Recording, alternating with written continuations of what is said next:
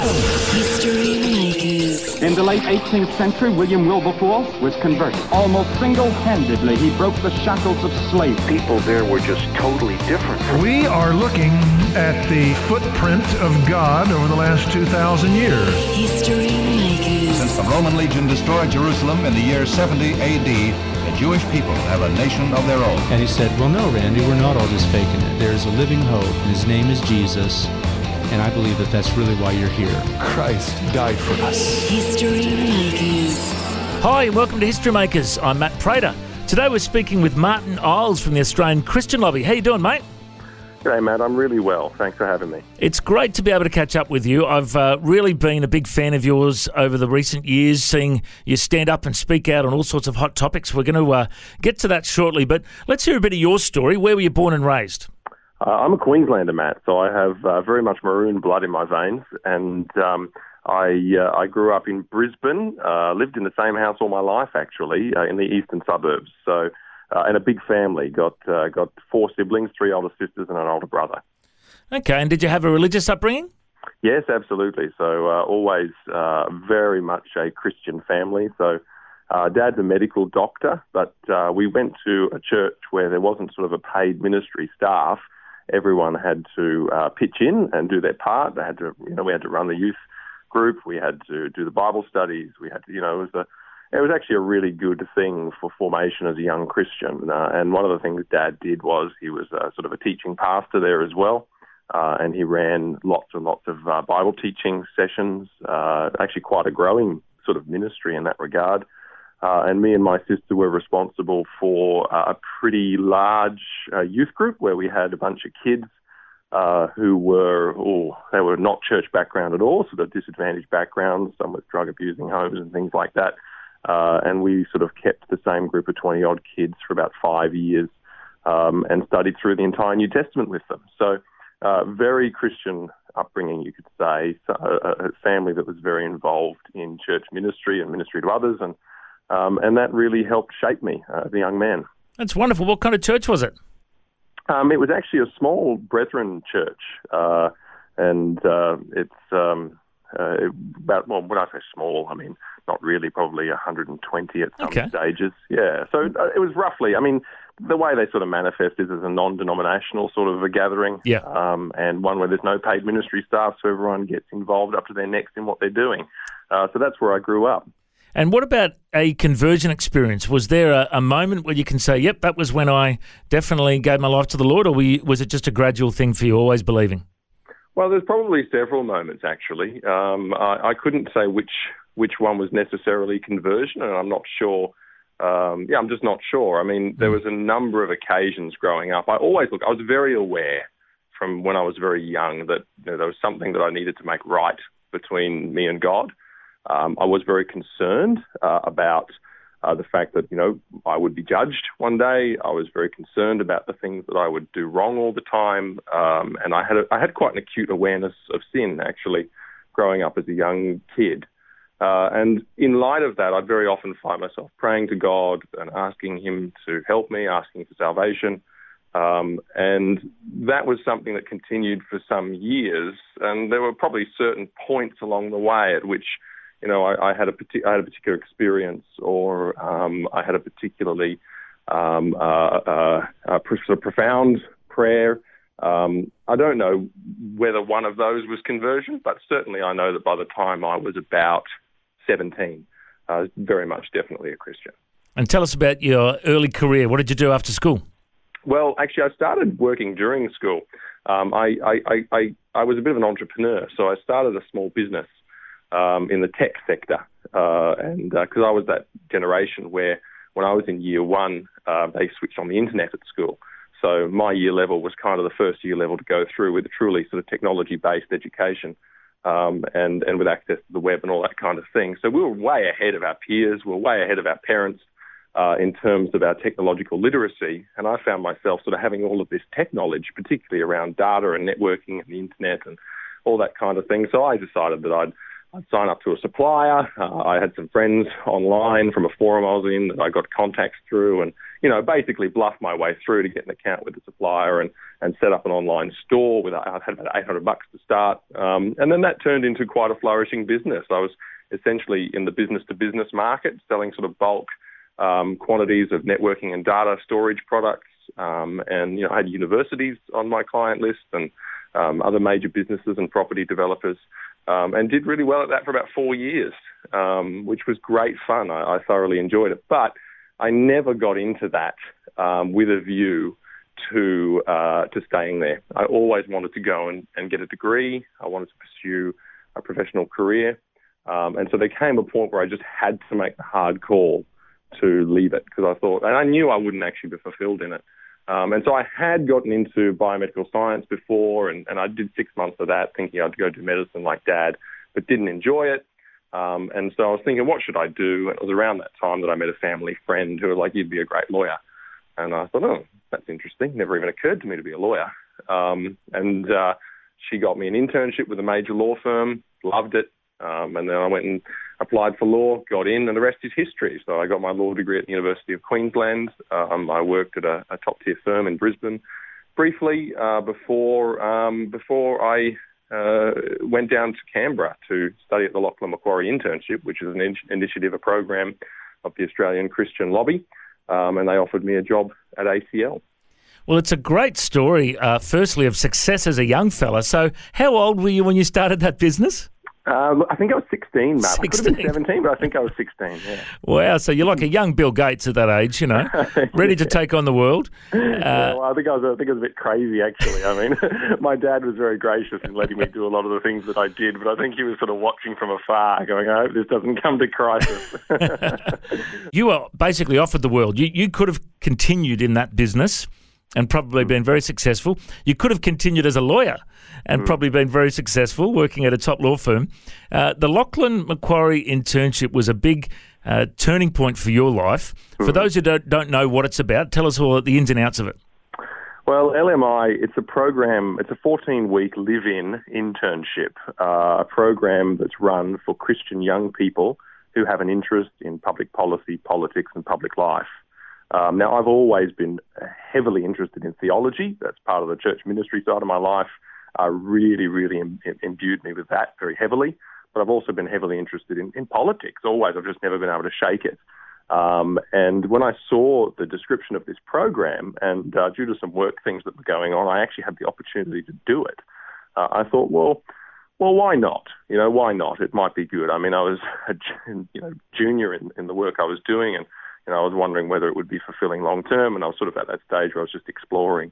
I went down and did the program, and it was fantastic. I actually always say to people in similar circumstances, listen, just do it if you get the opportunity. It's really worth it. It opens up a whole world of Christian activism. It opens up a whole world of Christians who are seriously influential and who are, the finest Christians you will meet. And also the kind of learning you do there, the theology you study, the history you study, the political ideology that you study. It's taught by the best. The lecturers are magnificent people, and it's just worth doing. I really enjoyed it. But you're right, Matt. I mean, I didn't go to LMI, the Lachlan Macquarie internship, with an intention to go and work for ACL. That was not on my radar. And in fact, when I was offered the job at first, I was very indifferent to it and sort of ummed and ahed and said, no, I don't think so. I'm going to go back to Queensland first and see how the legal career turns out. So that wasn't my reason for going, but I think actually that the Lord had other plans for me. And there's a couple of guys that kind of took you under their wing, being Jim Wallace and Lyle Shelton, part of the Christian Lobby. Tell us firstly about Jim Wallace. Tell us about the impact he's had in your life. Well, Jim was the guy that actually approached me during the program and said, look, would you come and work for ACL? We've got a chief of staff role going for Lyle. And that was sort of the first that this came on my radar. But since then, Jim has always been very much involved in making sure that I'm developing well. He's the chairman of ACL at the moment. He's a former SAS brigadier, and he himself was somebody who stepped out of a excellent career where there was a lot of murmurs that he was going to be promoted to general. and he'd been the commander of the SAS for some time, and he stood out of that in order to establish ACL in 2001. So a guy I look up to enormously, a man with an awful lot of wisdom and huge experience in the military world, the political world, and also a very godly man. And so it's great to have people like him hanging around to help you out. He's very switched on, and I remember interviewing once about his time in the SAS, and I said, Jim, is it true you could kill me with a spoon? He said, Matt, I wouldn't even need a spoon. That sounds like Jim. He's got a great sense of humour, and he sort of uses that sort of fear factor that a lot of people have because of his skills, if I can put it that way. So can I just jump back to when you first started at the ACL, working as Chief of Staff with Lyle? It was probably a real eye-opening time for you to see all the ins and outs of what happens in Canberra and the behind the scenes. Like, I've got a relative who worked for the government for 17 years. And at first he voted one way, and then he changed his vote, and he said now he wouldn't vote for anyone because he reckons they're all they care about is getting in. All they care about is getting voted in again, and they have no morals, and he saw so much stuff, so much immorality behind the scenes there that he was so disillusioned, and he's now out of the sector altogether. Sure. You must have had your eyes open and seen some of that too, hey? Oh, look, for sure, Matt. I mean, it's it's a confronting thing. The whole process was a massive pressure cooker to be thrown straight in as Chief of Staff to Lyle at the height of his sort of public face being out there, and also to be dealing then with the sort of most senior politicians in the nation sort of on a regular basis, to be putting on huge events, to be travelling non-stop all around the country. The whole thing was a huge change of gear. And look, to be honest, I'm just grateful to God for putting me through it and making me survive. It's one of those things, pressure, it either kills you or it makes you. And it was really just a induction into the kind of pressures that people in those environments face every day. And then you have the whole spiritual element as well, which is that, you suddenly realise that the world is a much uglier place than you perhaps even thought it was. You see the corruption in high places. You see, as you mentioned, the immorality in high places. You see the way that everybody's out for self-preservation and there's no loyalty and there's no unity. You see these things really in a raw way because you kind of almost hope that they're not there, but they just really are. It's a messy business. And then you even start to see the factions and divisions within the church. And you go, oh, goodness me, is there nowhere that's safe?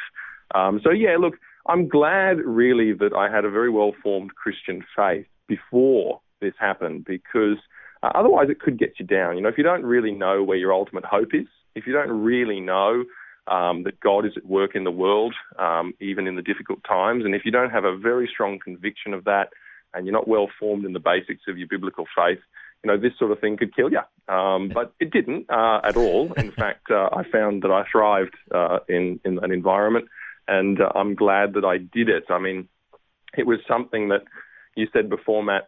I mean, it's something that was a big change of direction for me.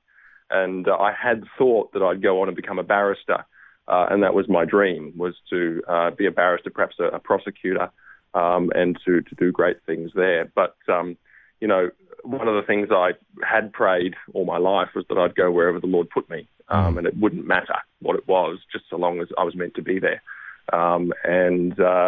That's when you do that, he equips you for whatever it is he puts you into. The other guy who's been a big influence in you is obviously Lyle Shelton. When you first started working for the Christian Lobby, how old were you? I would have been 25, I think. 25? Yeah. How old are you now? 29, man. 29, a young gun. I love this. And I just love the fact that there's been generational change, because here's the problem we face as Christians is that there's lots of mature, godly guys who have been around the block a few times who are speaking up for righteousness in this nation, but we need the younger generation, and that's why I'm so chuffed that you've got the role. So let's just talk about Lyle for a minute.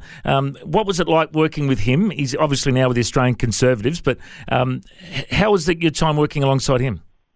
I'd have to say, look, you're tapping into something here, Matt, which is that there have been certain people in my life who have really shaped me or have impacted me quite profoundly. And God's been very good, particularly in bringing some men into my life who have been magnificent examples to me to model. And Lyle is, without a shadow of a doubt, me having worked so closely with him for a few years, is without a shadow of a doubt one of those guys. I just remember early on when I was his chief of staff, he called a press conference in the Parliament, the forecourt, or the courtyard up in Parliament House. And he just stood there, and I saw all the journalists come out of the doors and stand around him with their mics and their cameras. And then they'd say, go, they'd do the countdown, and he'd start, and he'd just go for it. And he'd start talking about same-sex marriage, he'd start talking about consequences and things like that. And I remember sitting there looking at him in one of those moments and going, you are potentially the bravest man I know. You have absolutely no fear. Now, that's not true. He, like everybody, struggles with these things, obviously.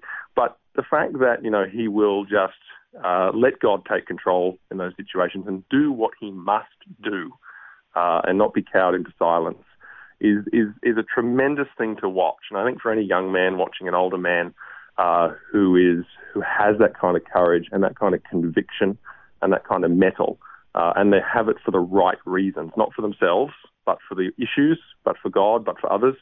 I just think that's a tremendous example to observe, and I'd say that Lyle's one of those guys for sure. And I think of the quote from Billy Graham. He says, when one man stands up, the spines of others are stiffened.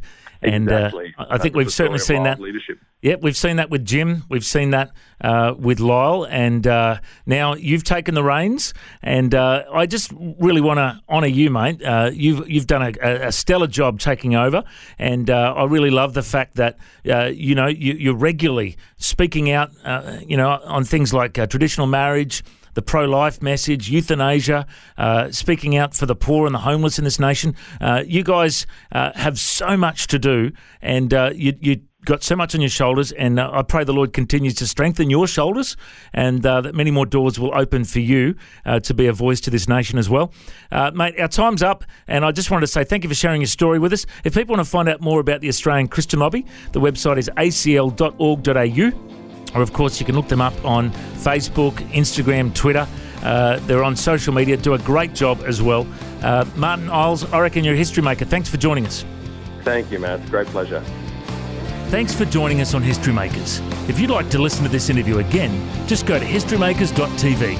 There you'll find links to Facebook, Twitter and Instagram. You can subscribe to our iTunes podcast or check out our YouTube clips. History Makers is a faith-based ministry, and we appreciate all of your support. The vision of History Makers is to share the good news of Jesus all over the world. If you've got a suggestion of someone we can interview, send us an email, info@historymakersradio.com. God bless you. Have an awesome day. I'm Matt Prater, and why don't you go and make history? History Makers. History Makers is proudly sponsored by Bible League, who serve the local church and other partners around the world by providing Bibles, scripture materials and training to help people meet Jesus. They provide God's Word to a lost and needy world. Bible League plants Bibles in prisons, among persecuted Christians and in poor nations, bringing the love and light of Christ into many people's lives around the world. Make history today by joining our friends at Bible League and planting a Bible that will help someone meet Jesus. Go to bl.org.au. Station sponsor,